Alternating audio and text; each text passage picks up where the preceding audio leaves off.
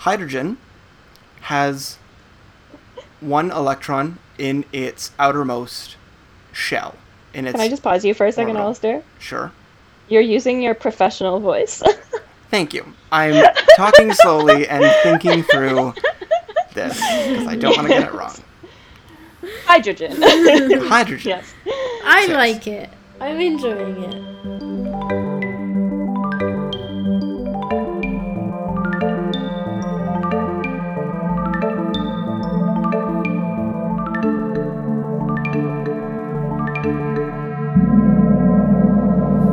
Hello, and welcome to Not Yet a Doctor, the podcast where we procrastinate solving our own complex research topics to explain how scientists solve complex research topics.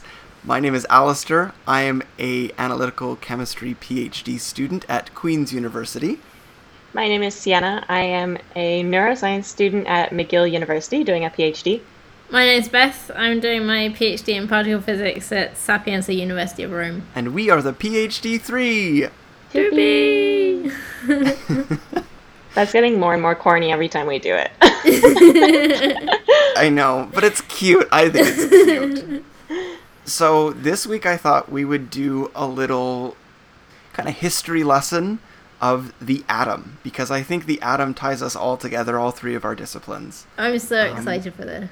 I think you guys probably know most of these things that I'm going to talk to you about, but maybe you don't know all of the details or the cool fun facts. So we're going to kind of talk about how the atom was conceived of and discovered and the experiments that were done, and Wow. yeah, how we got to where we are today with our thoughts on the atom. Are we sure this isn't Beth's episode? We're pretty positive that it's me talking. I don't know.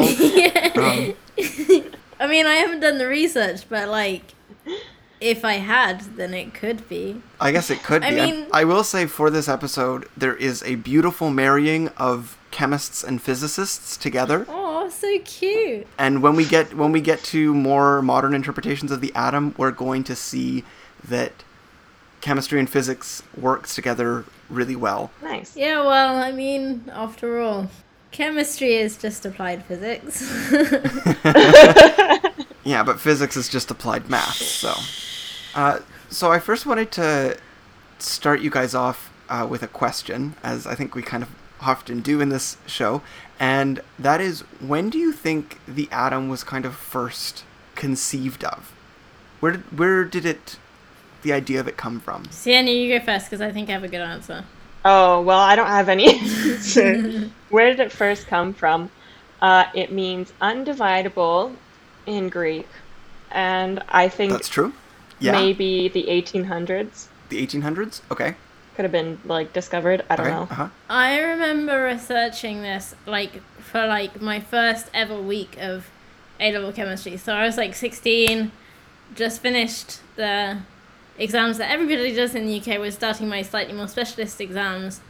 And our chemistry teacher gave us the task to make a poster and give, like, a 5-minute presentation on something chemical. And I had to do a presentation about the atom, and I researched it, and apparently, was it Aristotle? I was gonna say, I actually just remembered from my philosophy class, Aristotle's theory of matter. Ooh. Yeah, So, like, ancient Greece, a long time ago. so I want to second the Aristotle answer here. Okay, so Sienna, you're changing to Aristotle? I forgot about Aristotle until just now, and I was like, oh yeah, I wrote an essay about Aristotle's theory of matter and how, like, everything is either matter or form, and you can go from the smallest thing that is matter that cannot be divided would be an atom, I guess. Yeah, that is correct. It does go to the ancient Greeks. About 2,500 years ago, Aristotle did have his theory of matter, but it's more attributed to these two guys, Democritus and Leucippus, in the 4th and 5th centuries BC. They were philosophers, Greek philosophers, and I think this might be familiar to you. They had the idea that if you took a loaf of bread and you cut it in half, and then you took half of that and cut it in half, and then you took that half and cut it in half, and cut it in half, and you keep going all the way down, Yeah. what would you be left with that is, like, indivisible? Like, you can't cut it any further. And of course, they weren't... Which is a really cool chain of logic, Yeah, to be fair. and it was just them kind of hypothesizing about this, and so they called this thing atomos, which is Greek for not cuttable, as Sienna said. Sienna, you're correct. Yeah, I know my stuff. And they kind of thought that these things would make up everything, and they come in different shapes and types. And it's kind of cute how they thought about atoms in this way, because they thought that iron atoms, because iron is so strong, it's a strong material, it has hooks, and it hooks together and is very strong. And salt, because salt, when you taste it, is very, like, spicy, like, I don't know, pointy. They thought that salt atoms had spikes on them. And so it was really interesting to read about this, how they kind of ascribed sensory characteristics to physical characteristics of materials. They also thought that, like, clay atoms were like a ball and socket because it's so malleable. This is all so clever. Like, even though today, obviously, we have the tools to say that none of this is actually true, it's a really solid chain of logic. Mm-hmm. You can really understand where they were coming from in these things. Yeah. So, this was in ancient Greece about 2,500 years ago. I want to ask you, when do you think the next stage of development in the theory of the atom, or the ideas of the atom, comes into play? No idea. I'm gonna say that I don't know of anything between the name atom, or like the Greek bit, and quantum mechanics. That's quite a leap. Well, yeah. And quantum mechanics, yeah, basically. But I mean, quantum mechanics, the theory was being developed in the late 19th, early 20th century. Mm-hmm. Equally, there has to have been something before. I'm going to say like mid 19th century, like 1850s. That's my guess. I'm going to say around 1810. Okay. You guys are very close. Interestingly, the next development in the theory of the atom is with John Dalton in 1808. Ah. Dalton. His name sounds familiar somehow. So, yeah, nearly 2,000 years later, they started to form a better picture of the atom. But it actually was pretty close to the original philosophy or Greek philosophers' thoughts on the atom, because John Dalton theorized, but also had experiments to prove, that elements are made up of discrete packets of matter, and there's these indivisible things that are arranged to make compounds. It's often called the billiard ball model, and it's an idea that atoms, instead of there being salt atoms and iron atoms and clay atoms, it's certain atoms of elements, what we now know as elements like carbon and nitrogen and oxygen, that make up compounds or molecules that make up clay and iron and salt. So I've just looked him up in case you're interested, Sienna, because I really recognized his name and I couldn't remember why. And apparently he was born on the 6th of September 1766, and he died on the 27th of July 1844. And he was born in Cumberland, and he died in Manchester. I think he worked most of his life in Manchester. So there you go. Yeah. So he built on this kind of philosophical idea that the Greeks had, but used experiments to prove that actually no, iron and clay and salt aren't made up of their own atoms. They're made up of a common set of elements, or a common set of atoms. But his model was really, as we say, a billiard ball model, because it was just this hard, solid thing that interacts with other elements to form molecules and stuff. So then we flash forward another 100 years to 1904, or about 100 years, to 1904 with J.J. Thomson. And in my episode about plasmas, I briefly touched on this experiment, but I did a little bit more research into it and can talk about it a little bit more confidently now. So J.J. Thomson did the cathode ray experiment. Do you guys remember what the cathode ray experiment was? Do I remember the cathode ray experiment? Gonna have to go with no on that one. No, I don't remember it. Okay. So in my plasma episode, I was talking about the cathode ray experiment because in these experiments, they kind of saw as a byproduct, they saw plasma, positively charged ions. What they were actually looking at or looking for was this beam of electrons. But at the time, they didn't know that they were electrons. So what they were doing is they put these two metal plates in a vacuum-sealed glass tube. And the two plates were spread apart by a certain distance, but one of them had a hole in it. It kind of looked like a donut. And when they put a current between the plates, they saw a beam would kind of shoot between the plates and go through this little hole and hit the side of the glass tube, one side of the glass tube. And that side of the glass tube had a special material on it that lit up when it was hit with beams of stuff. And so J.J. Thomson and his team saw that this beam of, they didn't know what, it was just a ray, they called it a cathode ray. It was affected by magnetic and electric fields.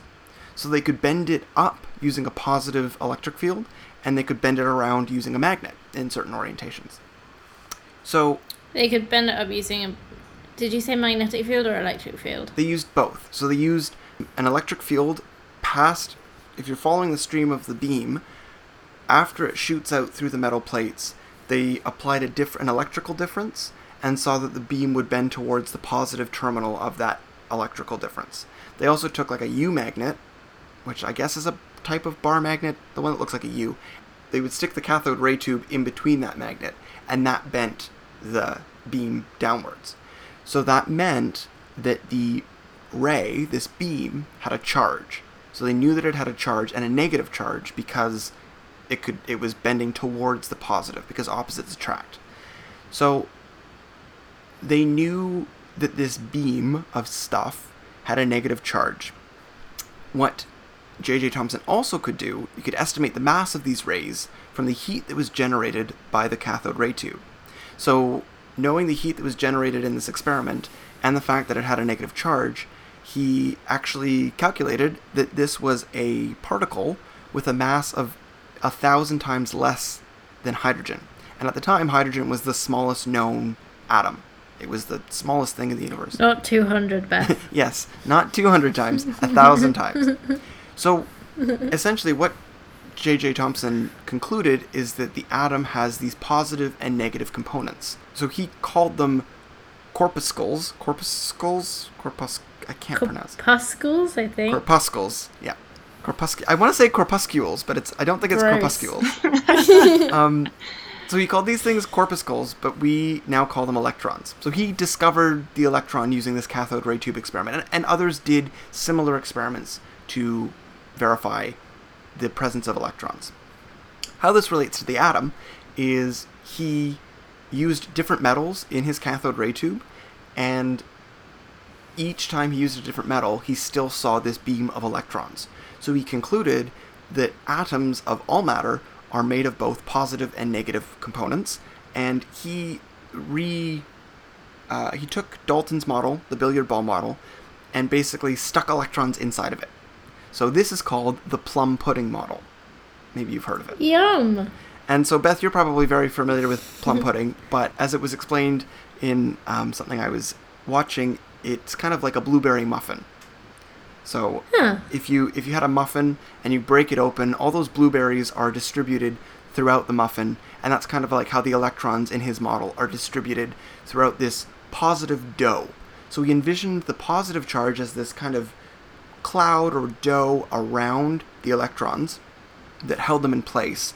Not stationary, they're buzzing around kind of randomly within this dough, but if you froze the atom in time and broke it open, it would be like looking into a blueberry muffin and you'd see electrons distributed within this positive dough, or pudding, as he called it. Yeah, I don't know.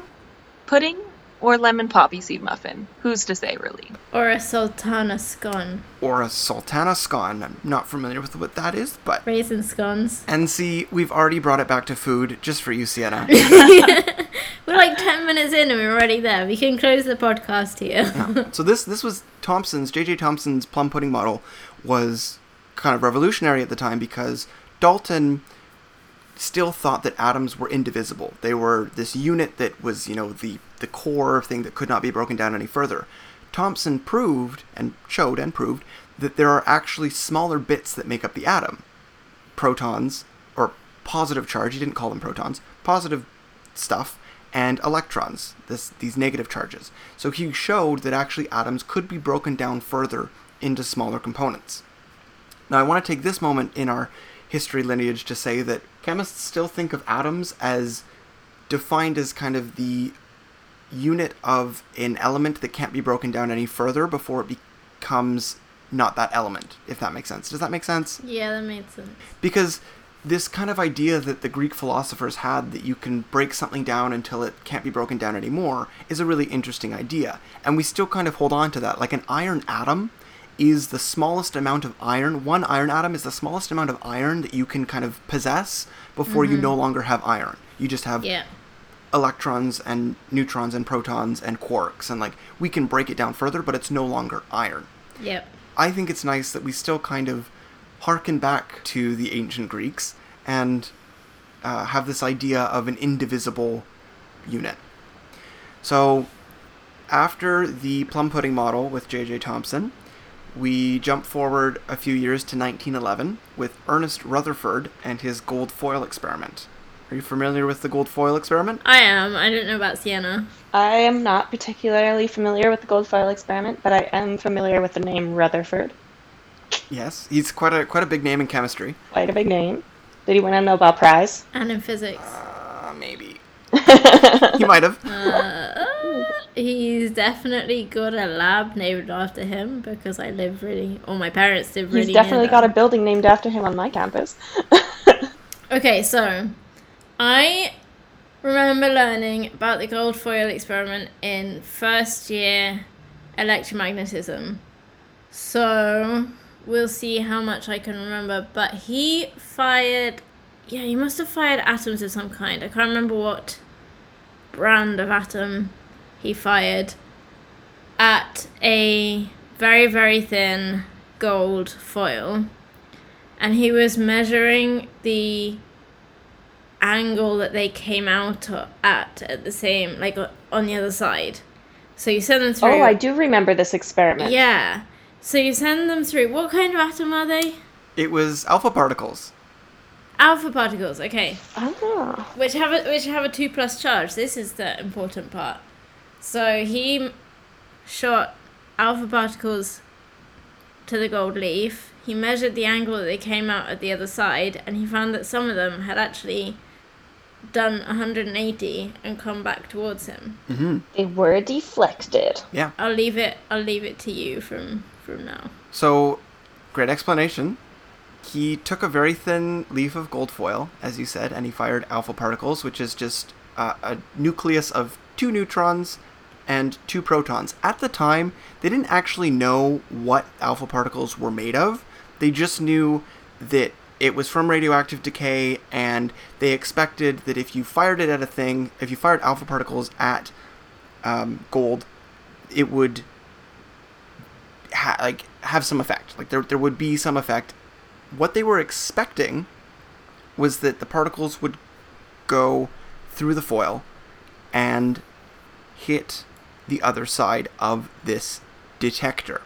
The detector was a big ring of fluorescent material, so it's basically a big circle around the gold foil, so they could measure at what angles the particles, if deflected, were deflected. But they were actually expecting that all of the particles would go through. They thought the alpha particles would be so small and moving so fast that they would go right through this plum pudding model. This is where your idea, Sienna, of the poppy seed muffin comes into play. Because if you fired a bullet at a poppy seed muffin, Oh my gosh. it would go straight through that dough and avoid really any of the poppy seeds because they're so small. So the alpha particles, they reasoned, would not be affected by the electrons that they knew were in there, and this positively charged dough of the plum pudding model would be so light and non-dense. I don't know what the opposite of non-dense is. It would be so light that the alpha particles would just whiz right through it and not be affected. And so, because they thought the interactions would be between the negatively charged electrons and the positively charged alpha particle, and it would be deflected by that, if anything. But they didn't think it would happen because the electrons are so spread out in this poppy seed muffin. What they saw is the majority of the alpha particles went straight through. They went whizzing right through, and on the other side of the gold foil, they saw a lot of activity, a lot of lighting up, fluorescing of the fluorescent material. Cool. What they didn't expect was that certain particles sometimes were deflected. And so this meant that there was some hard, positively charged nucleus that deflected these particles, but that the rest was empty space, because most of the particles flew right through this empty space, but sometimes, on occasion, a particle was deflected, and they reasoned this was because it was hitting some hard nucleus, or it was being deflected by a positively charged nucleus, because positive charges repel each other. Mm-hmm. So if you've got an alpha particle flying towards a positively charged nucleus, it's going to deflect it. So if the billiard ball model was correct, all of the alpha particles would bounce right back, because they really wouldn't be able to penetrate through this thin gold foil, right? So the billiard ball model implies that all of these things are lined up with no space between them. Is that the point? Yeah, I mean, there is some space, because if you think of them as spheres, you can only pack a sphere in a certain way. But the idea was that... But they're basically all touching. Yeah, and they had kind of moved past the billiard ball model by this point, but the idea of the billiard ball model is that it's hard, and, like, you can't... It's a billiard ball. And so alpha particles would just bounce right back. Mm-hmm. Or be deflected, but wouldn't pass through. If the plum pudding model was correct, they expected them all to pass through, because this positive charge was very spread out around the electrons. Mm-hmm.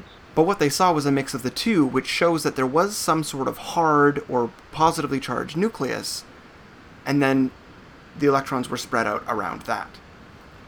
And so this is where we get the idea of the nuclear model, is that there is a positive charge concentrated in the center of an atom, and the rest is basically empty space with the electrons whizzing around it. I have a comment on the experiment. Mm-hmm. This is still at the time, like, I don't know if he did it with this particular experiment, but I know that in some experiments, Cockcroft and Walton were students of his. Cockcroft and Walton, yeah, exactly.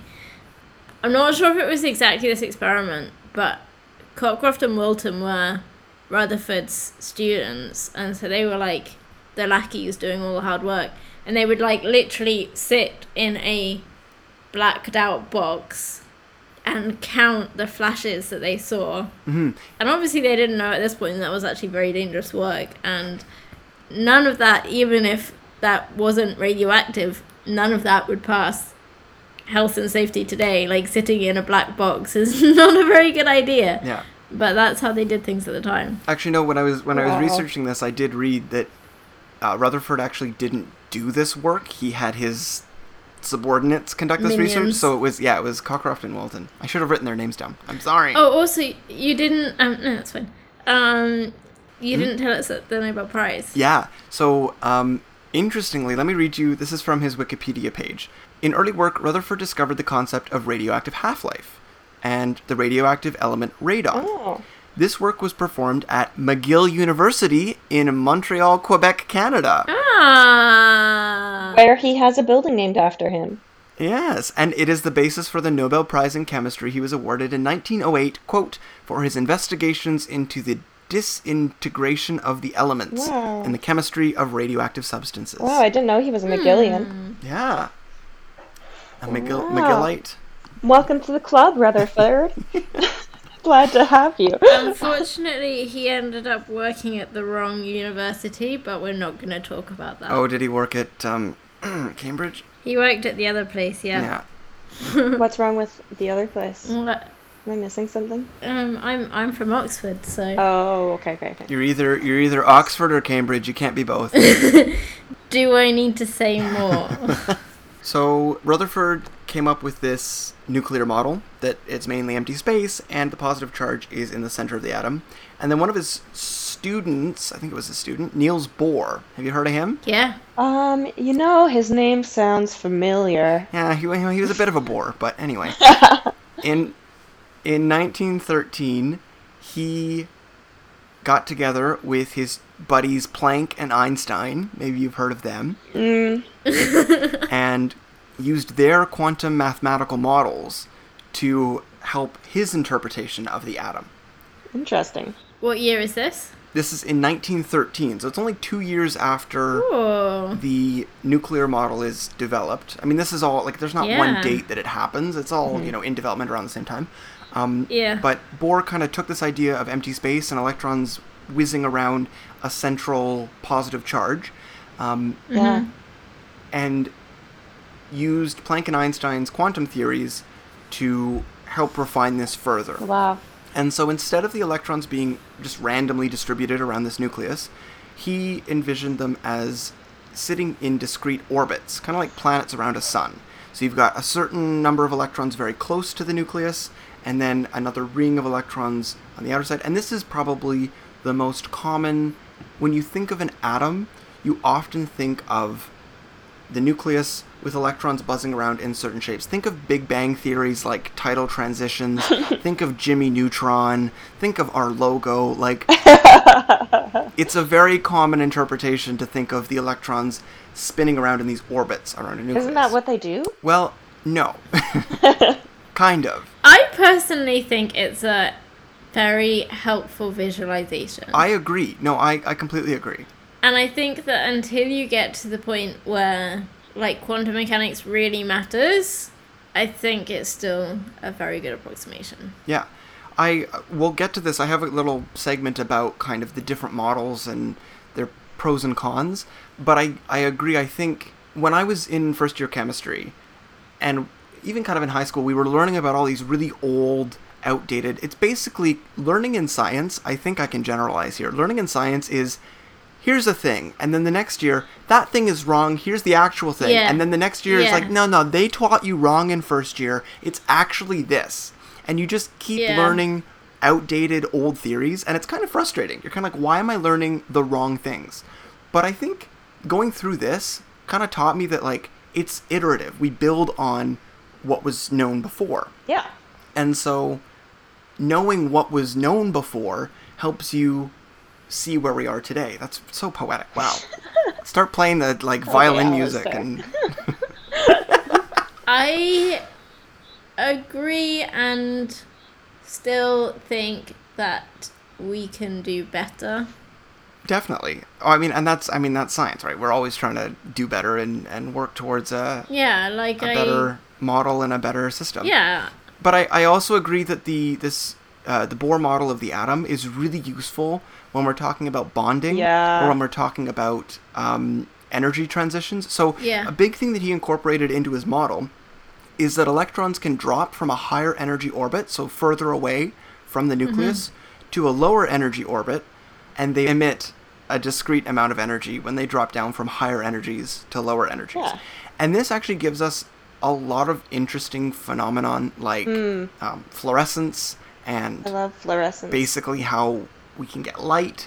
And so it's a really interesting concept. And so, yeah, it's a flawed model, but it also helps us in a lot of ways. Gives us glowing green jellyfish. It does. It gives us glowing green jellyfish, but I can't speak. It gives us glowing green jellyfish. Which completely revolutionized biology, so... So, the next development is about 15 years later, and this is kind of where the dates get a little bit blurred because everyone started working on the atom, with Heisenberg, Werner Heisenberg, and Erwin Schrödinger. Maybe you've heard of them. Unfortunately. I mean, yeah. He worked on developing the atom bomb for the German government, so yeah. Yeah, that's all I meant by unfortunately. Is the militarization of Yeah. the atom. Yeah, I mean, oftentimes a lot of research comes out of military. Military funding, yeah. Yeah. There's a lot of really important developments in fundamental things that have come about through really, really problematic means. But I think we would be doing ourselves and our listeners a disservice to not mention, like, how science has been used, right? And Yes. misused in some circumstances. So, in this one historical instance, like, science was used to, like, a huge detriment and to a huge pain to a large population of people. Yes. Like, yeah, so Heisenberg and Schrödinger were working on quantum physics. They were doing really what Beth could probably talk more about than I can do justice. But the main concept that's important to our understanding of the atom and their contributions to that is Heisenberg's uncertainty principle. Beth, do you want to take a stab at the uncertainty principle? Heisenberg's uncertainty principle.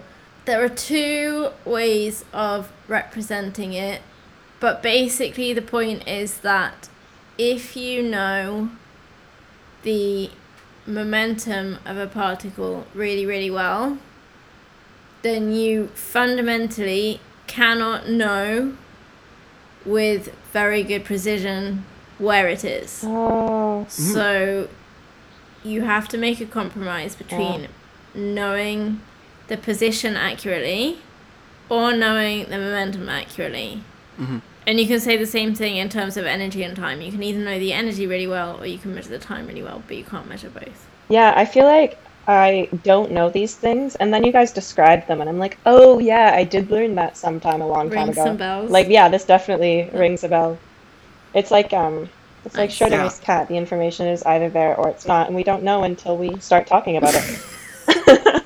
No, but okay. I read a thing that kind of said that Schrodinger's cat has been kind of misappropriated beyond its actual theory. Yeah. Because it originally... Yeah, I feel like that's what I just did right now. Yeah. Kind of.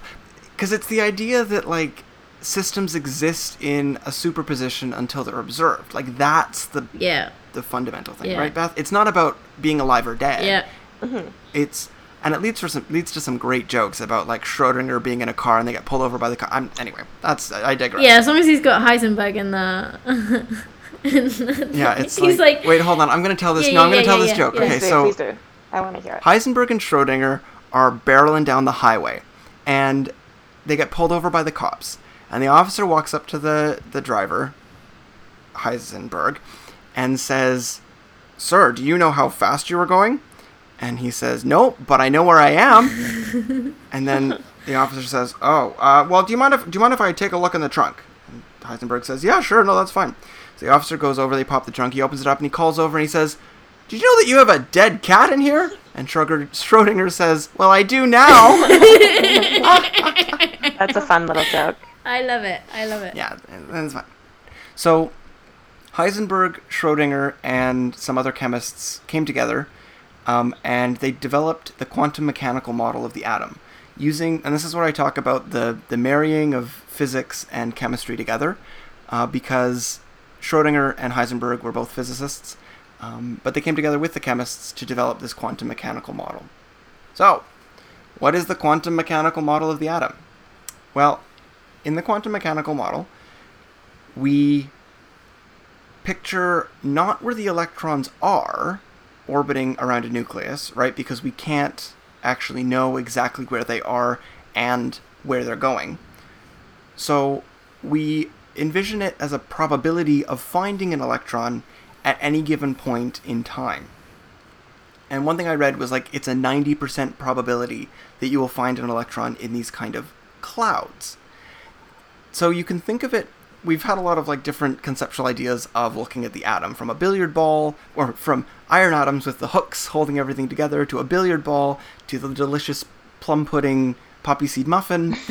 So now, if you picture this nucleus and there's a bee buzzing around it, the bee is going to buzz around in kind of a random, disordered way. It's going to go around in a random, disordered way. But if you took like a time-lapse photo of that bee buzzing around the nucleus, it would form a particular shape. And these shapes are what we call orbitals. So they took the name orbit and kind of made it something a little bit different with orbitals. And the most simple orbital is just a sphere around the nucleus. So the electron is buzzing around in this orbital of a sphere around the nucleus. And it has a 90% probability that you'll find it in that sphere at any given point in time. There are other shapes to orbitals. You can have a dumbbell shape, which is like two lobes on either side of the... I'll show you with my hands, but it's like two lobes on either side of the nucleus in the center. Kind of like two teardrops, or we call it a dumbbell shape.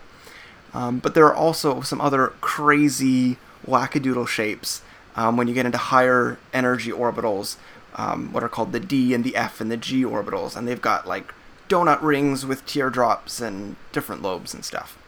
And so all of these orbitals are defined by mathematical formulas. And that's what's so cool about the quantum mechanical model, is that it's not just kind of, oh, what do we think maybe this orbital would look like? We have, as Beth would say, we have the maths to prove it.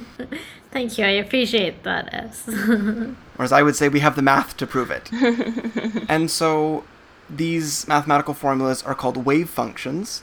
They're conceptually really interesting, I think. I think it's really cool that we can mathematically say how these shapes are defined. We don't just say, oh, it's a sphere because it's a sphere.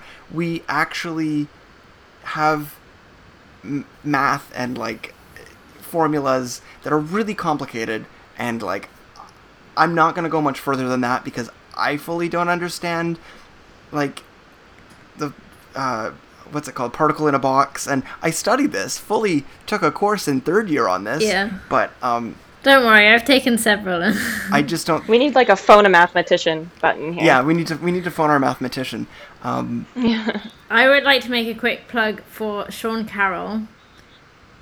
He's an American quantum mechanics researcher, quantum mechanics physicist, and I've heard him talk about quantum mechanics a few different times in like popular science programs or whatever, and he does a really, really good explanation of quantum mechanics. So Cool. if anybody is interested, go and check him out. Yeah, I should have looked at some of his stuff. Maybe I've never heard of him, but this is something I kind of struggled with because I think the quantum mechanical model is really cool, Yeah. Yeah. but I don't fully understand it because I don't really study theoretical chemistry, and so I kind of just wanted to leave it at, we've got these wave functions, we've got really cool shaped orbitals, Yeah. because I think diving into the nitty-gritty of it would just be too difficult to do on this podcast. Definitely, especially without any kind of diagram or anything. Exactly. And that was the other thing, is I wanted to talk about the different shapes of orbitals, but again, I'm just leaving it at spheres and dumbbells and then some cool donut teardrop shaped things, because Yeah. without the visual representations in front of you, it's difficult. Yeah. But I could talk forever about like orbitals and like molecular orbitals, so not just the atomic orbitals and how they orient themselves, but then how they form hybrid orbitals to come together. It's really cool stuff. I'll talk a little bit about some of it in a minute. But But so is this where a quantum leap comes in, right? what Or the quantum jump, or whatever it's called, the quantum hop, I'm not from the little. what's that? So there's the fact that like some of these orbitals are separated in space, right? Like the donut orbital has a hole in the middle, or like the dumbbell orbitals don't really come together at a point, right? Like they're teardrops on either side of the nucleus. So that if the electron can be found in that orbital, but that orbital is separated in space, that electron like has to hop from one end of the orbital to the other. So yes, this is actually something that I kind of just accepted for the longest time, and it's a question my mom posed to me. Actually, she kind of said, well, if you've got this teardrop shape, but there's a line of zero essentially through the nucleus, like there's two teardrops, but they're not connected, how can you find an electron in either of those lobes? And what I think, the answer that I came up with, I have a quickly Googled answer here from General Chemistry Online. The question is, how do electrons cross nodes if they can never be at the node? How does an electron travel between the lobes of a p orbital if a p orbital is the dumbbell-shaped orbital? How does it travel between the lobes of a p orbital if the probability of being at the lobes is 0? The answer from Fred Senesi is, you're looking at a wave, the p orbital, and thinking about particles. The electron wave has no trouble traveling past a plane of 0 amplitude, the nodal plane. Yeah. Consider a vibrating guitar string with a node in the center of the string. The string can move up and down on either side of the node, even though the string at the node doesn't move at all. Like a wave. The p orbital behaves exactly in this way. So you can almost think of it, like a guitar string or a sine wave. That was a very good explanation. So yeah, that's something I also wondered, and I just kind of chalked it up to its probabilities. It's not definites, but a better explanation is that it's a wave, not a particle. So your explanation is also correct. Thank you. So the quantum mechanical model, I think it's really interesting. It's pretty cool. We've got these orbitals that are defined by wave functions, and we depict them as clouds. It's also can be called the cloud model. Cloud. Electrons are just up on the cloud. Yeah. Uploaded to the cloud. An interesting thing is that protons and neutrons were actually discovered after quantum mechanics was starting to be theorized and worked on. So we almost kind of had this orbital depiction of the atom, or the depiction of the atom with orbitals, before we knew about protons and neutrons, because the discovery of protons was in 1919 by our good friend Ernest Rutherford, and neutrons was in 1932 by James Chadwick.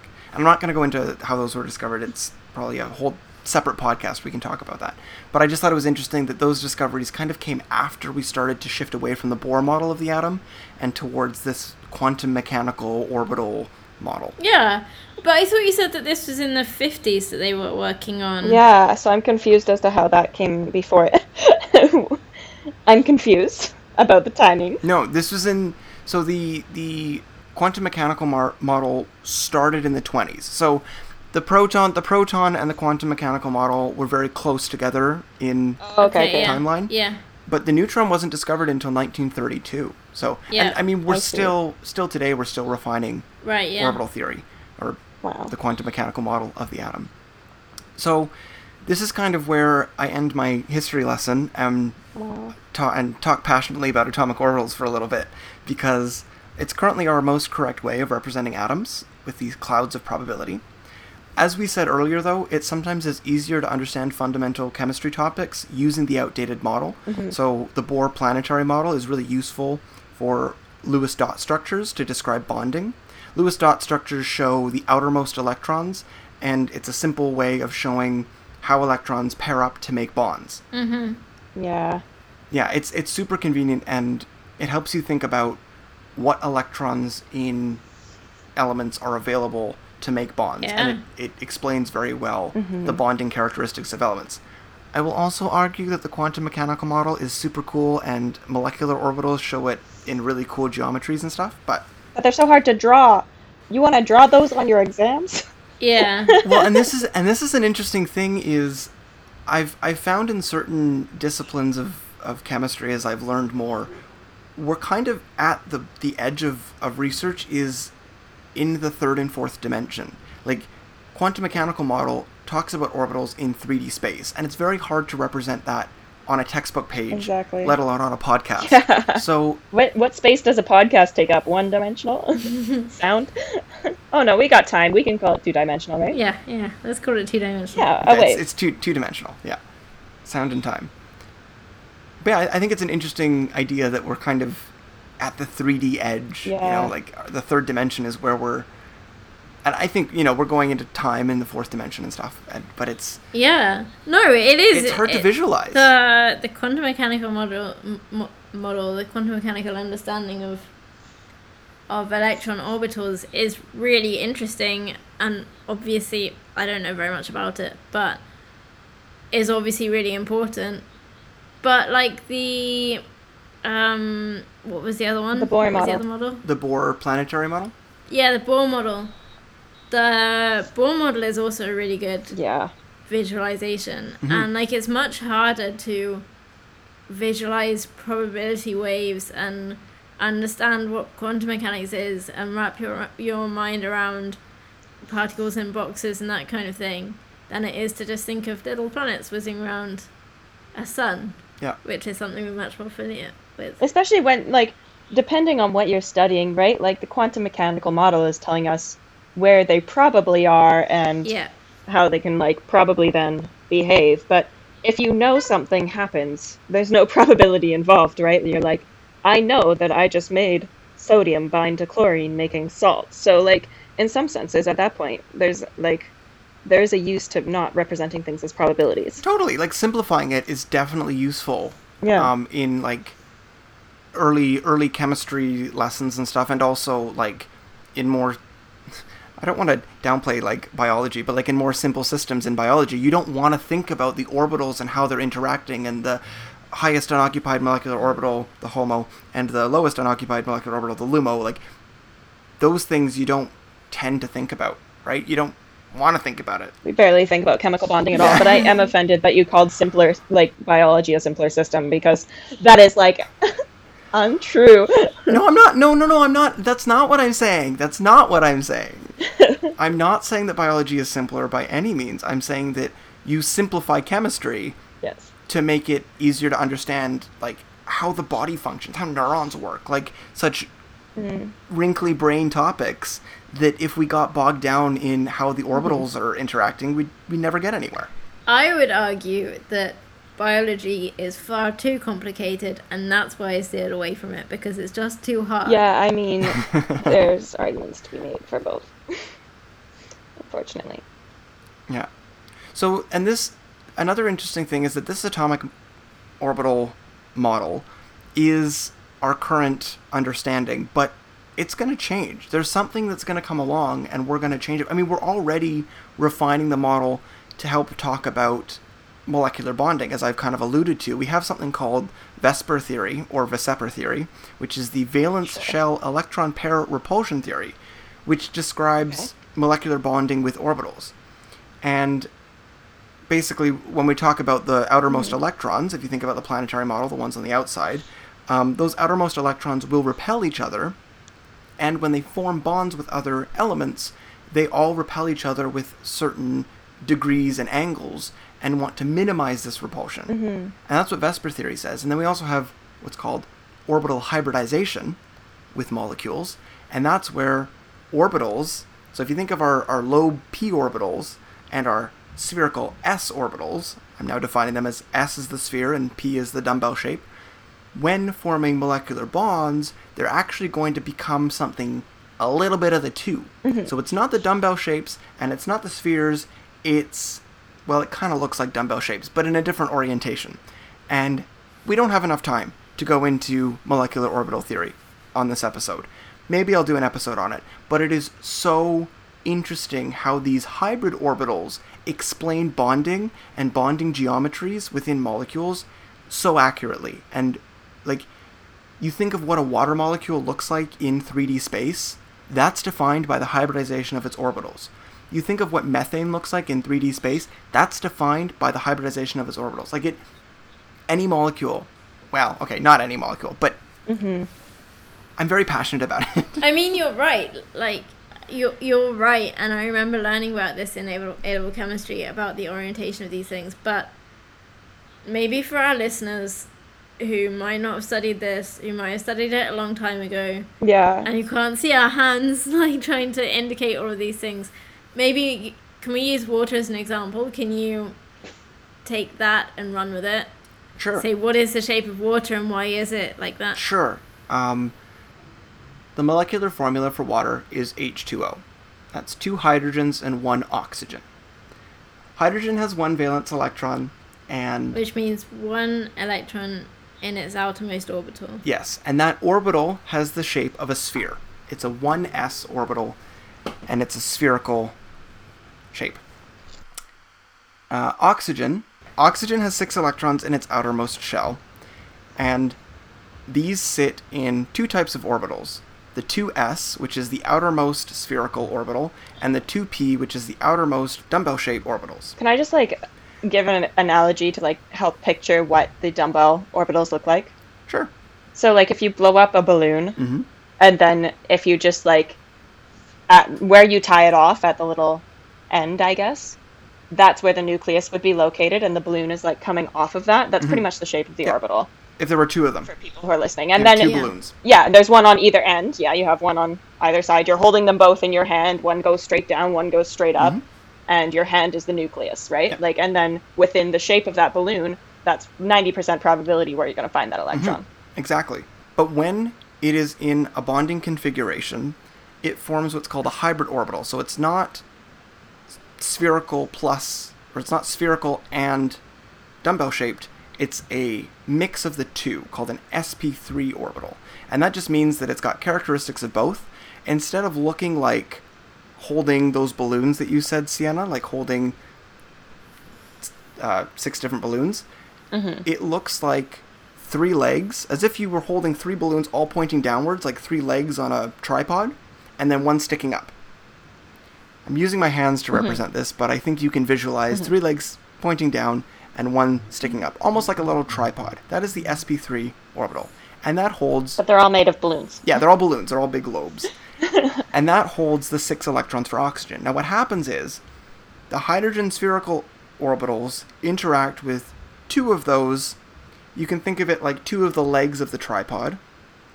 And then the stick going up out of the tripod and the other leg form what's called lone pairs, and that forms the geometry of oxygen, with a bond angle of 104.5 degrees between the 2 hydrogens, because those 2 legs that it's bonded to on the tripod are 104.5 degrees apart. Hopefully you can visualize that and that makes sense. I think it's really cool because oxygen can also form a different type of geometry depending on if it's bound to a carbon or a nitrogen. And especially with carbon, we can explain double and triple bonds using molecular orbital theory. Thank you for coming to my TED Talk. I'm really sorry. I didn't want to make you go into that much detail. That, like, as far as I was wanting to get was that the shape of water is that you have, like, oxygen, then you have these 2 little hydrogen legs sticking out at the bottom. So it's kind of like a triangle or, like, upside down V shape. Yeah, no, and more simply, if you just want to splice in a simple answer, because of the atomic orbitals and because of the molecular orbitals, oxygen and hydrogen interact in water to form that triangle shape. And if you think about it, that triangle shape is like looking at a tripod's legs from one side. So... if they're splayed out very far apart. Yes, by 104.5 degrees. Yes, 104.5 degrees apart. So what do you find so exciting? Why are you so excited about the geometry of atoms and molecules? Because I think having gone from conceptualizing thinking about an atom as this uncuttable thing to now we can actually say how it relates in physical space to other atoms and how we can accurately and precisely define that using mathematical models or not even models, just using math and maths and see that play out in our examples. Now I will say that, like, with molecular orbital theory, it breaks down after the first row of the periodic table because transition metal chemistry is really complicated because there are a lot of electrons to come into play. But the first 20 elements. Okay, second row, sorry, of the periodic table. I was wondering, I'm like... The first 2 rows. It holds true for the first 2 rows, which is really interesting because that contains nitrogen, oxygen, and hydrogen, and some really important elements in organic chemistry and in kind of a lot of matter that makes up us and the universe. So, yeah. As I put in my notes, it's all really cool advanced chemistry level stuff. And I hope that maybe some of our listeners are encouraged by this and think it's cool too, because I think it's really cool. But I think it's really cool too. I very much enjoyed this. Oh, good. So I have a quiz. I'm ready for this quiz. I'm really ready. All right. So first we need to hear your buzzer sound. Sienna, what's your buzzer sound? Beep beep. Okay. Nice. Beth? Ding dong. Okay. Beep beep and ding dong. All right. So first question: when was the idea of an uncuttable atom first proposed? Ding dong. That's Beth. 2,500 years ago. Very good. By Democritus and somebody whose name began with an L. Yeah, Leucippus. Yeah. Leucippus. We're deciding on Leucippus. Yeah. Good. Okay, yes. 2,500 years ago. Second question. What experiment disproved the plum pudding model? That was Rutherford. Ding beep beep.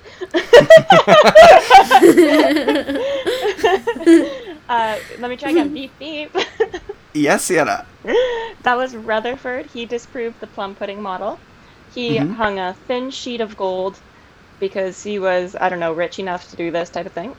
Actually, gold probably wasn't that expensive in a thin sheet, but either way, he was like, oh, I'm just going to play around with some gold and shoot atoms through it and see what happens. And as he did, he saw that some of them, like, hit a density and turned back, but some of them went straight through, which meant it couldn't be all dense, but it also couldn't be all not dense. Correct. Yeah. Plum pudding theory said it was all not dense. Billiard model theory said it was all dense. He decided it's something in between. Mm-hmm. Very good. Yeah. The gold foil experiment. Anything to add, Beth? The billiard ball in plum pudding theory. Yes. The don't bite into your plum pudding. There's a billiard ball in the middle. The next time I have any kind of pudding, I'm gonna be very careful. I was just gonna say, it's like when people hide like diamond rings inside of like a dessert because they're gonna propose to their. And then you end up choking. Yeah. Or you bite down and break your tooth. Like that's the model we've ended up with. Yeah. In short. I want to add that the really important part of the gold leaf stuff is that the bit that it hits or comes near to is a positive charge, which is what makes it turn back. Yeah. Yes. True. Yeah. So the hard diamond ring in the plum pudding was a positive charge. Yeah. Yeah. Yeah. Okay, final question for all the marbles because you guys are tied. Describe an orbital shape other than a sphere. Ding ding dong. Bing beep. Wait, beep ding beep dong. is mine. I'm sorry. Oh. I don't know what's happened. I think that's gonna be Beth because she said her correct noise. I mean, I kind of did and I kind of didn't.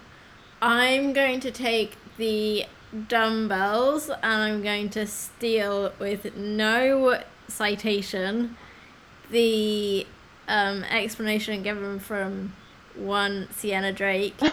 Oh, look, I just cited it. That they look like balloons and you get 2 in every spatial dimension. So you get 2 in the x-axis, 2 in the y-axis, and 2 in the z-axis. Mm-hmm. Yes. Beep beep. Sienna, do you have an orbital shape? I sure do. I have my favorite shape, which is the donut shape, because Because donuts, because food, obviously. Of course it's your favorite shape. obviously. Okay, very good. I was so relieved, Beth. I was like, oh no, is Beth going to steal the donut? Not the last donut. I want the don't last worry. donut. I would like to be clear for anybody in the UK. I mean, these days, the world is so globalized and Americanized that even in the UK, if you say donut-shaped, people will probably think of an American donut. But to me, a donut is like a jammy donut. So it's solid and filled with jam, and it's not got a ring, and it's not got a hole, and it's not like a bagel. But what we're talking about is this bagel shape, which I think is unarguable. Very good point. But the bagel shape, if you go to Montreal or New York, the bagel part is actually quite thin and the hole is very big. I like the donut shape because the hole is slightly smaller. It's true. That's tough, you see. That's a difficult one. Then we're really getting down to the nitty-gritty of hole size.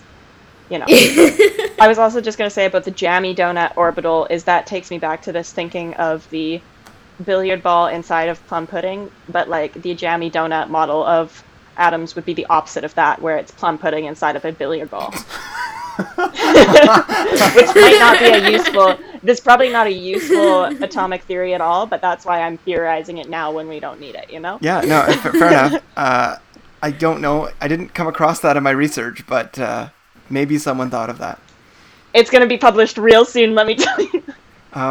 You can definitely patent that. The jammy donut atomic theory. I gotta share with you guys because it's relevant, and whenever I can share a meme, I'm going to share a meme. There's this great meme that I found a number of years ago that I use to send to my undergraduate students. So it says, it's that meme it's that picture of Squidward in the Bubble episode of SpongeBob, if you're familiar, where he's like contorted into all these weird shapes. And it just says, when she says she's into DZ2 orbitals, and he's like all like loopy and he kind of looks like a donut with his arms sticking out and stuff. But if you actually look up what a DZ2 orbital looks like, it's this shape. Like it's actually accurate. And I just love it so much. And I've sent it to you in the chat. You can take a look at it. Thank you. That's wonderful. I like that a lot. Who is this guy again? Squidward? Do you not know who Squidward is? The Squidward orbital theory? I didn't have cable growing up, remember? You have to... Right. The Squidward orbital theory, yes. The Squidward orbital theory.